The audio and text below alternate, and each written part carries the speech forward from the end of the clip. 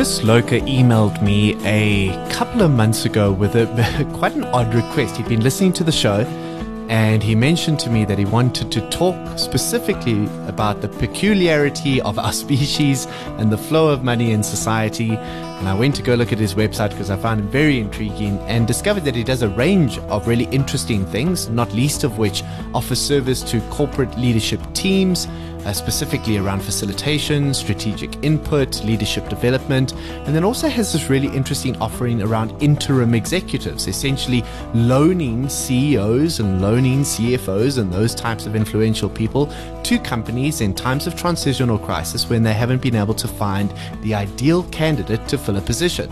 I was really intrigued by this. Wanted to have a look at what he was doing, wanted to find out a little bit more about his journey out of the corporate finance world and into mindfulness, yoga, presence, and his application of those learnings and that consciousness to modern leadership.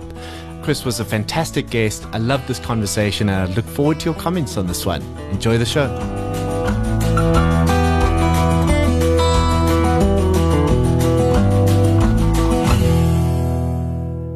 Chris, lovely to connect with you this morning. I see that we've swapped weather patterns. It's feeling very Cape Towny this side, and it looks very Joburgy that side. I'd appreciate it if you'd consider swapping back.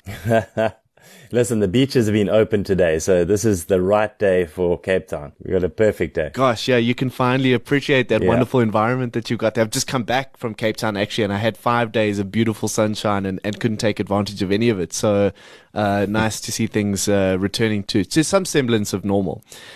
Chris, we connected a couple of months ago over email, and you mentioned that there were a few topics that we could possibly cover, and it was really exciting to see that a lot of what we'd spoken about on the podcast over the last few months are sort of central to your interests. And I had a look at your website and I stumbled across this idea of outsourced executives or sort of temp corporate leadership. I don't know how you referred, but temporary executives. And I was just so intrigued by that. And in our conversation before the show, you mentioned that that's something that is relatively familiar to a global audience, but perhaps not something that is considered as an alternative in South Africa. Talk me through, is it Moksha or Moksha? Moksha. Moksha. What Moksha does in terms of temporary executive services?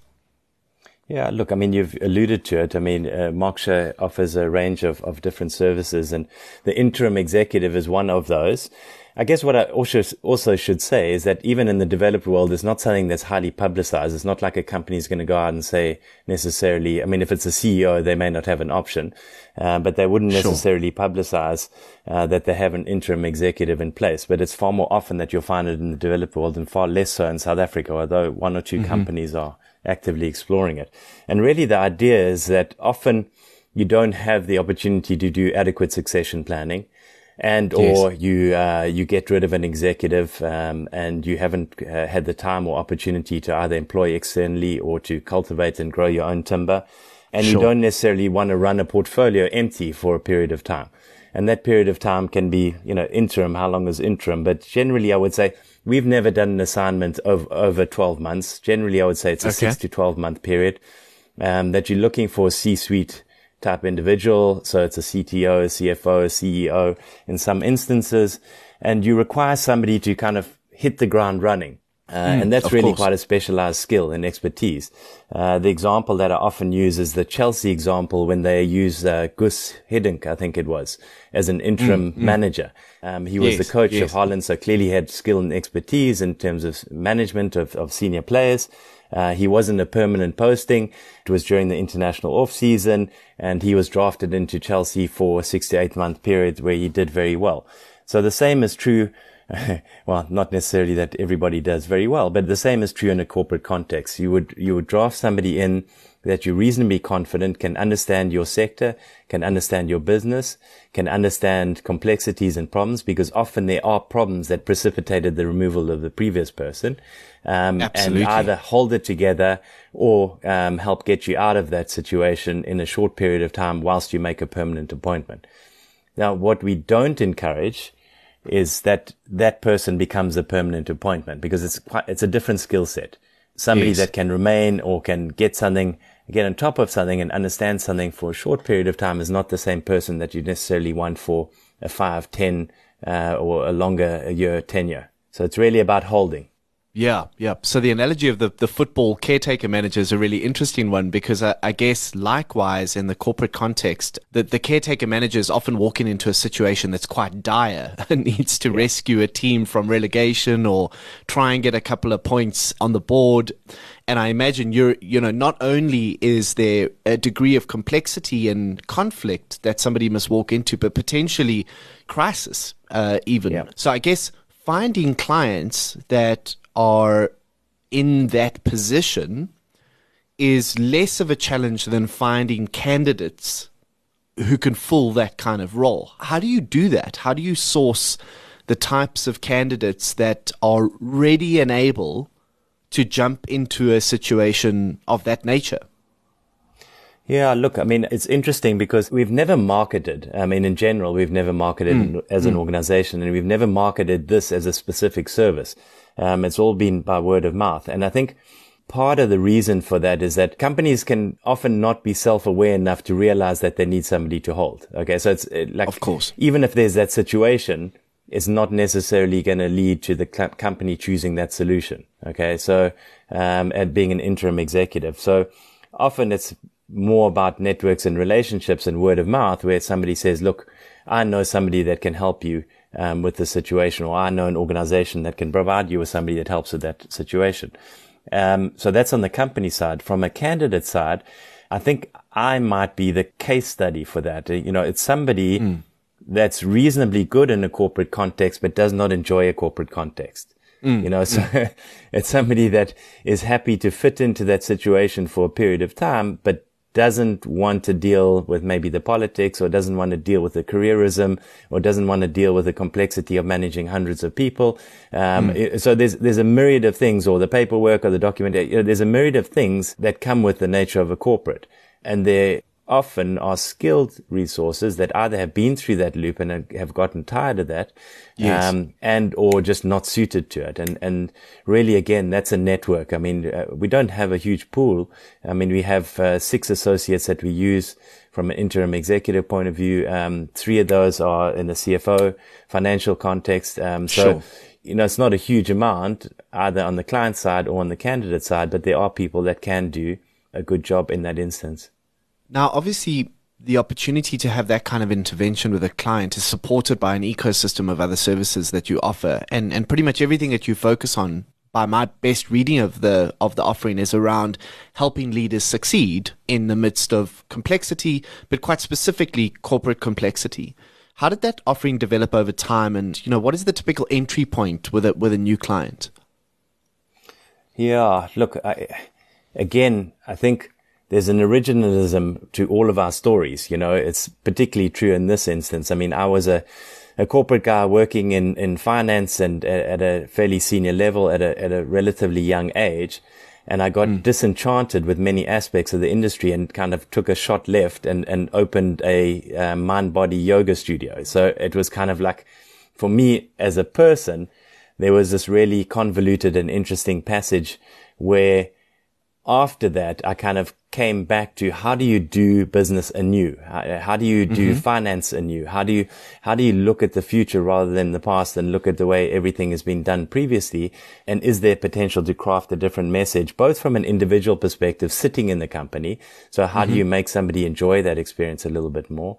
Also from an organizational point of view, and then from a strategic point of view. So I think, again, a lot of it is a manifestation of self, in saying, like, guys, you knew me as the guy that was at bank XYZ, but now I have a slightly different perspective on life.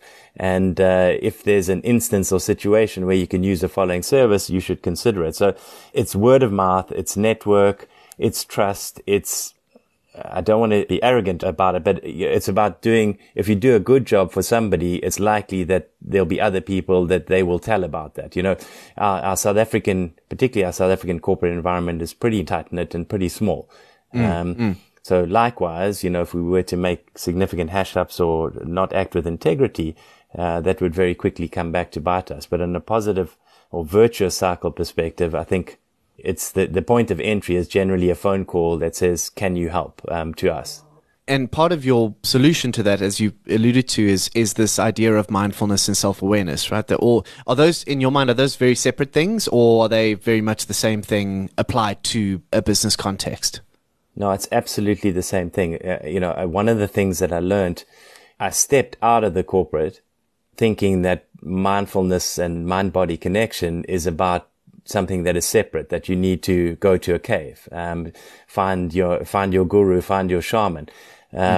What I learned in that passage is it's not. It's about living your life as it is currently with greater self-awareness and greater mindfulness. So that's very much in keeping. I mean, the name of the company, which was the name of the yoga studio and the mind-body practice, is moksha, which is the ultimate state of absolute freedom.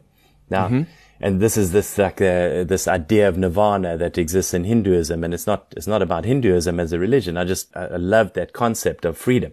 And it's not about going to heaven or going somewhere else. It's about finding freedom in everything that you do, in your day. And that comes from self-awareness. It comes from consciousness. It comes from, that mind-body connection. And it's as relevant to an individual as it is to an organization or to a team. So it imbues, it's embedded, it's woven into everything that we do. We don't push it because, again, many corporates will kind of resist it if we led with that. But it's very much part of what we do. Your philosophy. How do you measure how free you are? Yeah, there's no measurement. I mean, it's kind of, you are when you are. And I don't think that there's an absolute freedom. It's about the pursuit of freedom. It's not, I think we are human beings. We are flawed and life is hard. So the pursuit of it is to get those moments, those snapshots where you looking at that beautiful sunset, not Instagramming it or selfieing it or whatever, and just appreciating it and just like realizing that this is my most magical moment. And I think it's about getting more of those and trying to get more of those and working towards getting more of those. And that can be in yourself, in your nature, in your relationship with family, in your relationship with your employees and co-workers. It's in everything that you do, that opportunity to be free. So there's an element of presence for you. Is there a component to it that relates to the practical element of freedom in your day? Is there a way to measure how free you are in terms of how you spend your time or what your diary looks like? I mean, can we be that granular about it? Or because I think about it a lot in terms of those more practical metrics. And that's because I think I'm infantile in my journey around the notion of mindfulness and still discovering the very basics of that. But I remember saying right at the beginning of starting Cerebra, midway through the 2000s, that one of the metrics for success for me was if I could leave the office at any time and any day to go watch my son play a game of cricket. That for me is a very practical measure of freedom, in that I have the ability to dictate my own day and my own time. Is that part of it, or is that an oversimplification of the concept?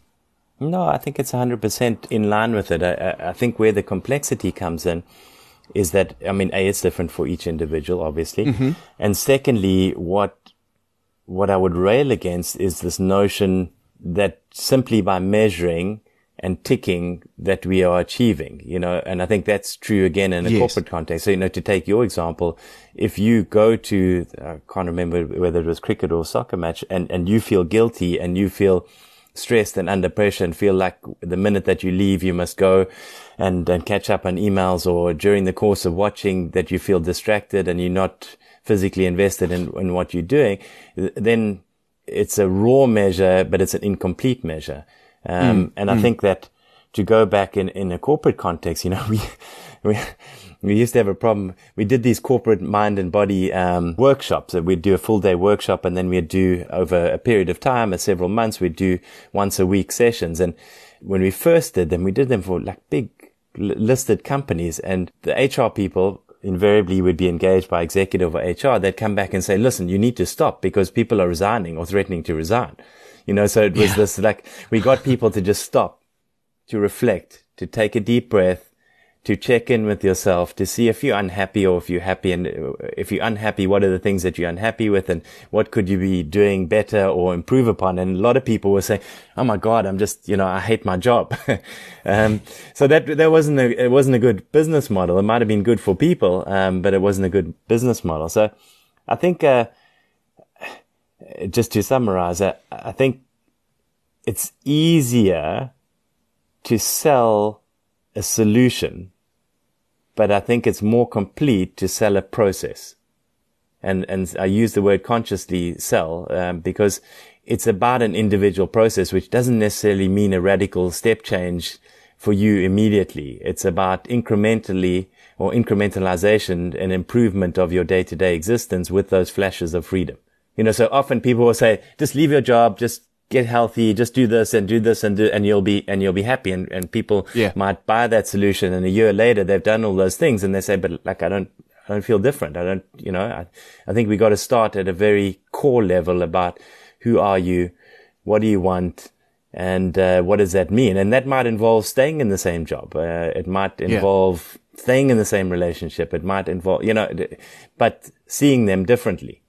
Yeah, so there's this narrative, and we'd be lying if we didn't express it, that to be free you have to be on your own. You have to go out on that entrepreneurial journey, and if you're in a corporate environment, you're relenting on some of that freedom, but you're paying a price so that you can have other stuff, maybe a degree of security, or there is that narrative, and I think that's it's a dramatic oversimplification of what I'm hearing you say is a far more nuanced issue.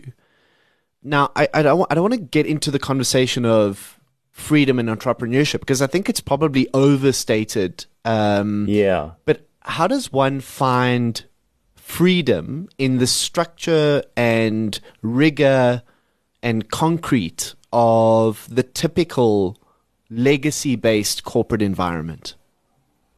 I think you've intimated it. I mean, you've alluded to it there. I mean, I think you're absolutely correct. The notion, I mean, I think very few people are cut out to be entrepreneurs. And, to take it in an inflection point, I often have this discussion about the age of entrepreneurs. When is the age of entrepreneurs? And people often say, it's young, and you must cultivate that in your kids at early ages so that they can step out and be entrepreneurs from the get-go. Whereas I think what's more likely is that people, having been through a corporate experience, having a fundamental understanding of the infrastructure and an appreciation of what is required to run a more significant entity, those people are often better placed to become entrepreneurs in later years, So the obvious solution is often not the obvious solution. And to go to your point, I think for me, certainly, let me give it from an individual perspective. The things that I really didn't enjoy about corporate were the things that I missed the most. So I often used to say in the corporate, I'd say, I wish I was a deal maker, because managing people is so challenging. I had a big team, and whereas when I wasn't in a corporate, that was one of the things I missed most, was having a big team, was dealing with people, was seeing what an impact you can have on people's lives by working with them, by assisting, by cultivating, and sometimes by firing them. I often would say that, and people they still do it to this day, where people will contact me and say, you said to me that that you were doing a good thing for me by making me leave. I didn't understand. I didn't appreciate. And we're talking years later. The most recent one was decades later.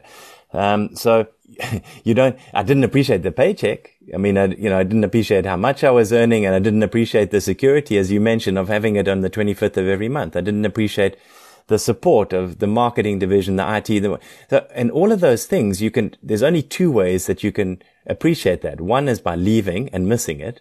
And the second is by developing that self-awareness that lets you appreciate what you have rather than focusing on what you don't have in the current moment.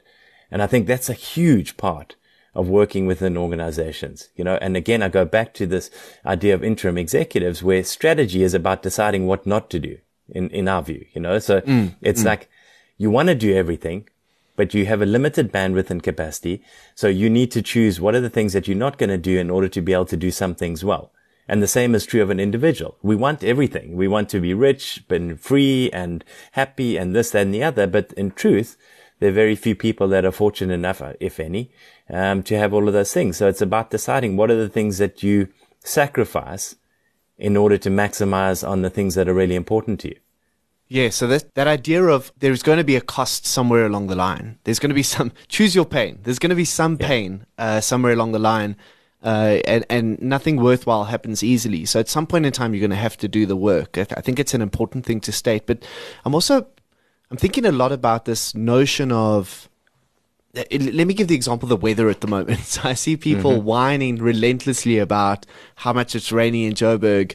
And it's inevitably the same people who would whine relentlessly about the possibility of water restrictions when we haven't had rain for a while. Or, it's too hot and then it's too cold. And then and there's something to be said about the freedom of accepting the context that you're in and not constantly hoping for something else, something different. It's accepting that your lawn is your lawn and that not constantly looking at the other person's lawn and for the greenness on the other side. How much of your practice of mindfulness is rooted in getting out of that cycle of comparison and constantly hoping for a different circumstance to the one you're in? Because I think if you're in that cycle, if you're if it's cold, you want it to be hot, and if it's, then I don't know how you can ever be free. You're constantly a victim to your circumstances. For sure. And that continual dissatisfaction is very debilitating. I mean, there's no question about that. And I mean, I think about that. You reminded me of it now, and I can't remember it exactly, but there's a Buddhist saying, that talks about when I wash the dishes, I wash the dishes, So it's about being absorbed in what it is that you're doing rather than continuously looking around or second guessing or imagining what better things you could be doing with your times, and in that comes some degree of satisfaction irrespective of what it is that you're doing.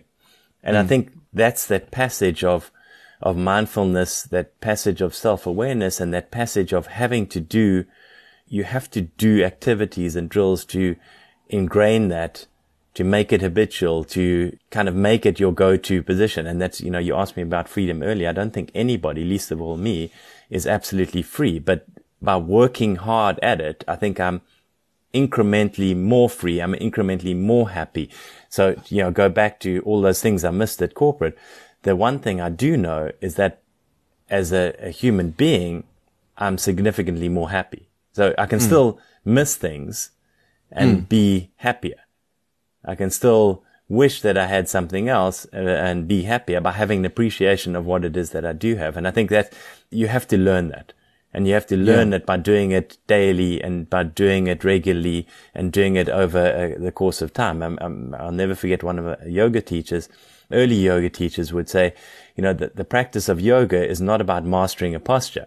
It's about doing what you can often over a period of time. And that's true of mindfulness too. You do as much as you can, but you do it often and you do it for long enough and you will improve. There's no two ways about that. And I think, again, to go back to in a corporate context, I think the same is true. We talk about the puffery of the vision statements and the mission statements and all of these things.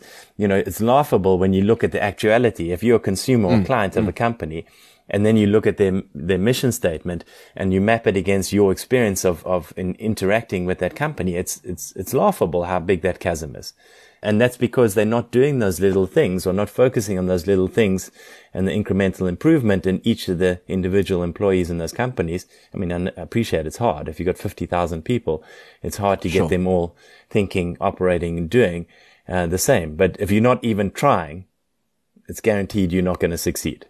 So if you continue to complain about the weather and you're not even going to try and change that fundamental aspect, then you will be dissatisfied. There's no doubt. And most people will be, quite frankly. Most people, not that they're unsavable, but most people are not prepared to do the work that's required. If this is your first time listening to The One-Eyed Man and you're wondering what I'm trying to achieve here, why don't you take a moment to go back to the trailer episode at the beginning of Season 1. It's really short, I promise, and will give you some insight and context. If you're enjoying the show, please consider sharing this episode or the One-Eyed Man channel with, well, all of your friends in the entire world. And now, back to the show. So when you engage with clients on a strategic journey, and I think from what I can gather, facilitation is a big part of the service suite that you offer. What are the most important questions, especially when we think of corporate clients, the clients that you're talking about that have bulk and complexity to deal with? What are the most important questions the most influential people in those businesses can ask themselves from a strategic perspective? Yeah, look, I mean, you often get into difficult territory. I mean, just for a second, if I can go back to the interim executive, there's far less latitude. I mean, particularly if you hire up if I go in as a temporary CEO of a company, I have far less latitude to impose any kind of cultural will or value system or strategic inflection or change. It's more about holding a position and making sure that everything doesn't fall apart and, you don't hemorrhage people or clients or revenue.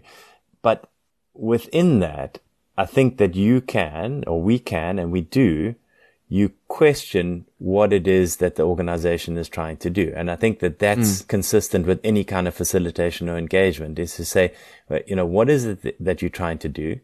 And then map that against almost a survey. And we often will do this, surveying clients and employees within the organization, because that's often where the gold lies. I mean, like people say it and it's become a bit trite, but 9 times out of 10, the employees in the company know what's wrong. They know how to fix it. And they know what should be done.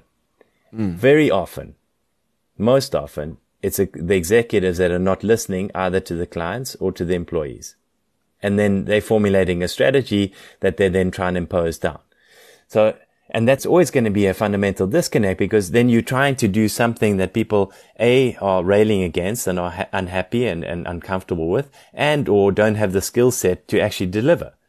So you're going to have this organizational chasm that exists between the strategy and the organization. And I think, going back to my previous point, I think that that's often the biggest problem. But it's quite a delicate dance, because you got to be able to say that or have that conversation without allocating blame. I can't, if I'm facilitating a session with you, I can't say, Mike, it's your fault because the staff are saying you're autocratic, or the staff are saying executive or autocratic, or the staff are saying executive's wrong, or the companies, the clients are saying we used to be happy, but now we're unhappy and something's changed.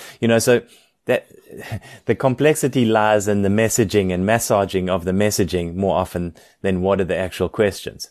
I think that what I'm trying to say is that 99% of the time the answers are there. It's a question of teasing them out organizationally and making them palatable or edible for the people that you're engaging with. Often that's, at a senior level, that you have to deliver those hard truths, but not delivered in a hard manner, if that makes sense.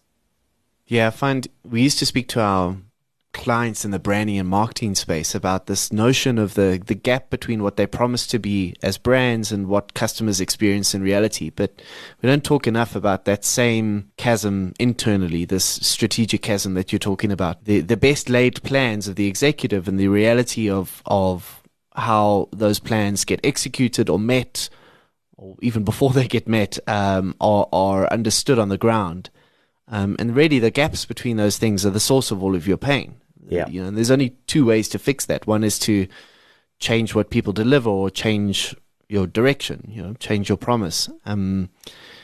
Equally difficult to do, but I suppose getting past the delusion of thinking that everything you ordain as leadership is going to become a reality on the ground is part of the battle of sort of moving ego out of the way and being more practical about what it is you need to achieve. As you rightly say, so much of the answers and so much of the solutions are embedded in these organizations and in these massive pools of talent already.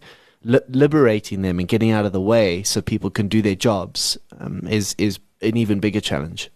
But the converse also applies, is that if there's that negativity or there's that dissatisfaction within the employees, I don't know, like how often have you dealt with a C-suite executive in any of your experiences when you're unhappy as a client, whether it be, medical aid, cell phone, any provider? I mean, it's impossible. The gatekeepers are stacked with gatekeepers that then have gatekeepers. So the executive are not engaging with, and therefore not getting the true experience of the client. The people who are the employees. Now, if they're not on sides or not bought in, or the client experience is also significantly different. You know, there's a double chasm almost. You got a chasm from executive to employees and then a chasm from employee to client. And within that, there's a hell of a lot that can be lost. And I often say, you know, people talk about the notion of big corporates being like Titanics, that you can't be flexible and maneuverable, but that's also why they crash.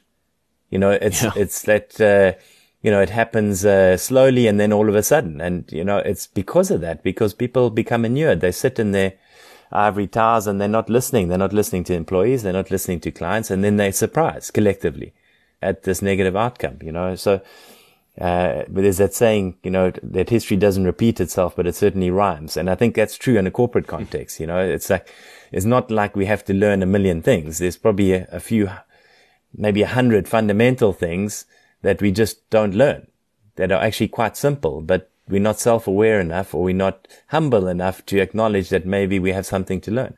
On that note, as I am, we have listeners who are interested in digging a little deeper into this notion of mindfulness. But I loved what you said about the practice of, you know, often incremental improvement, habitual commitment to being more present. Where do we start on that journey, Chris? Who do we look to guide us through some of that, some of the early stages of that discovery? Feel free to market yourself.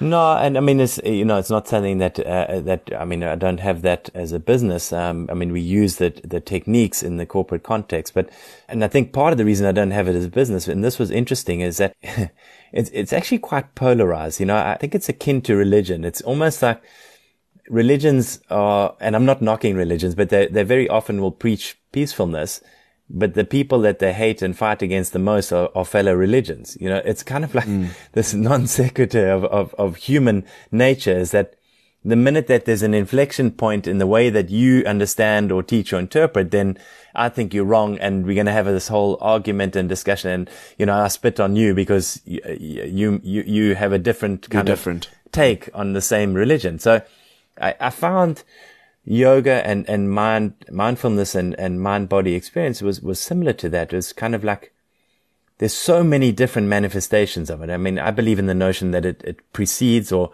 predates any religion, and religions, some like Hinduism and Buddhism, have appropriated yogic practices and meditation practices. Some have rejected it. But the reality is it's an individual journey. I would actually almost advocate against taking on a guru. I would advocate more to the personal passage route that says, you know, study it, learn it, read books, you know, try these, you know, there's a multiplicity of these online applications for meditation practices and breathing practices. You know, try 100. Find a way that works for you.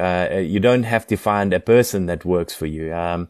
And I know that might be a little bit antithetical, and maybe if I was still in the business, I wouldn't be saying that. You know, I'd say come to us. But I do think that this is it's a highly individualized process and practice that's quite complex. So for that reason, rather than just shut up shop and don't try it, you should do the opposite. You should try harder, try more, try different things, you know, go to different studios, go to different practices, try them all, you know. I don't know if that answers the question, but I think that in doing that, you're most likely to find a practice that works for you. I mean, one of the things, I stopped running when I started doing yoga, but what I actually found is that I stopped getting injured by doing yoga and running thereafter. And B, the breathing and the use of meditative practices made running my meditation practice, you know. So there's a beauty in that, you know. I mean, I mean, I live in one of the most beautiful places in the world. I can go for a run irrespective of the weather. It's different every single day along this Atlantic seaboard.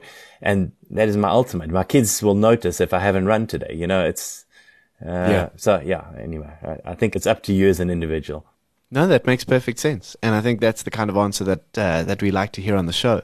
Chris, it's been fascinating thinking of the challenge specifically of corporate leadership through the lens of mindfulness. If listeners are keen to get hold of you to understand a little bit more about what you do, where's the best place to reach you? Just our website or my email, chris@moksha.biz, is the easiest. I will always return emails. I may not always be timeous with them, but I'll always return them. I'm happy to engage. Yeah, I'm happy to direct if I can, and to assist and to answer questions if I can. But go back to the previous point, I don't think that I have a vegetable of answers. You know, I think this is about self-exploration rather than somebody else telling you something.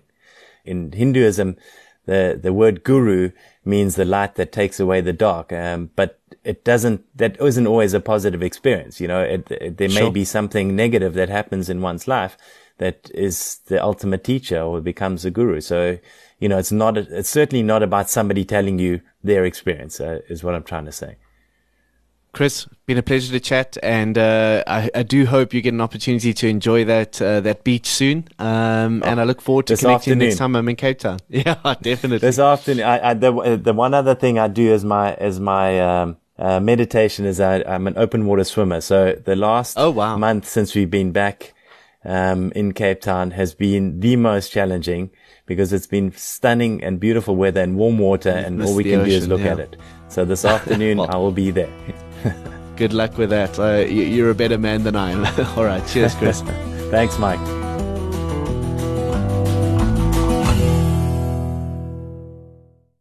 You've been listening to the One-Eyed Man podcast.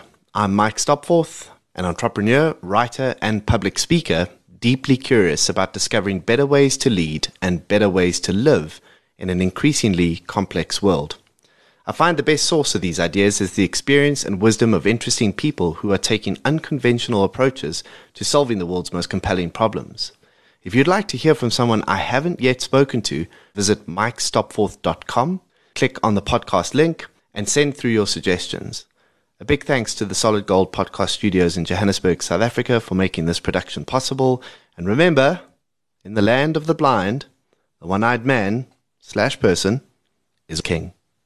You've been listening to another production from Solid Gold Podcasts.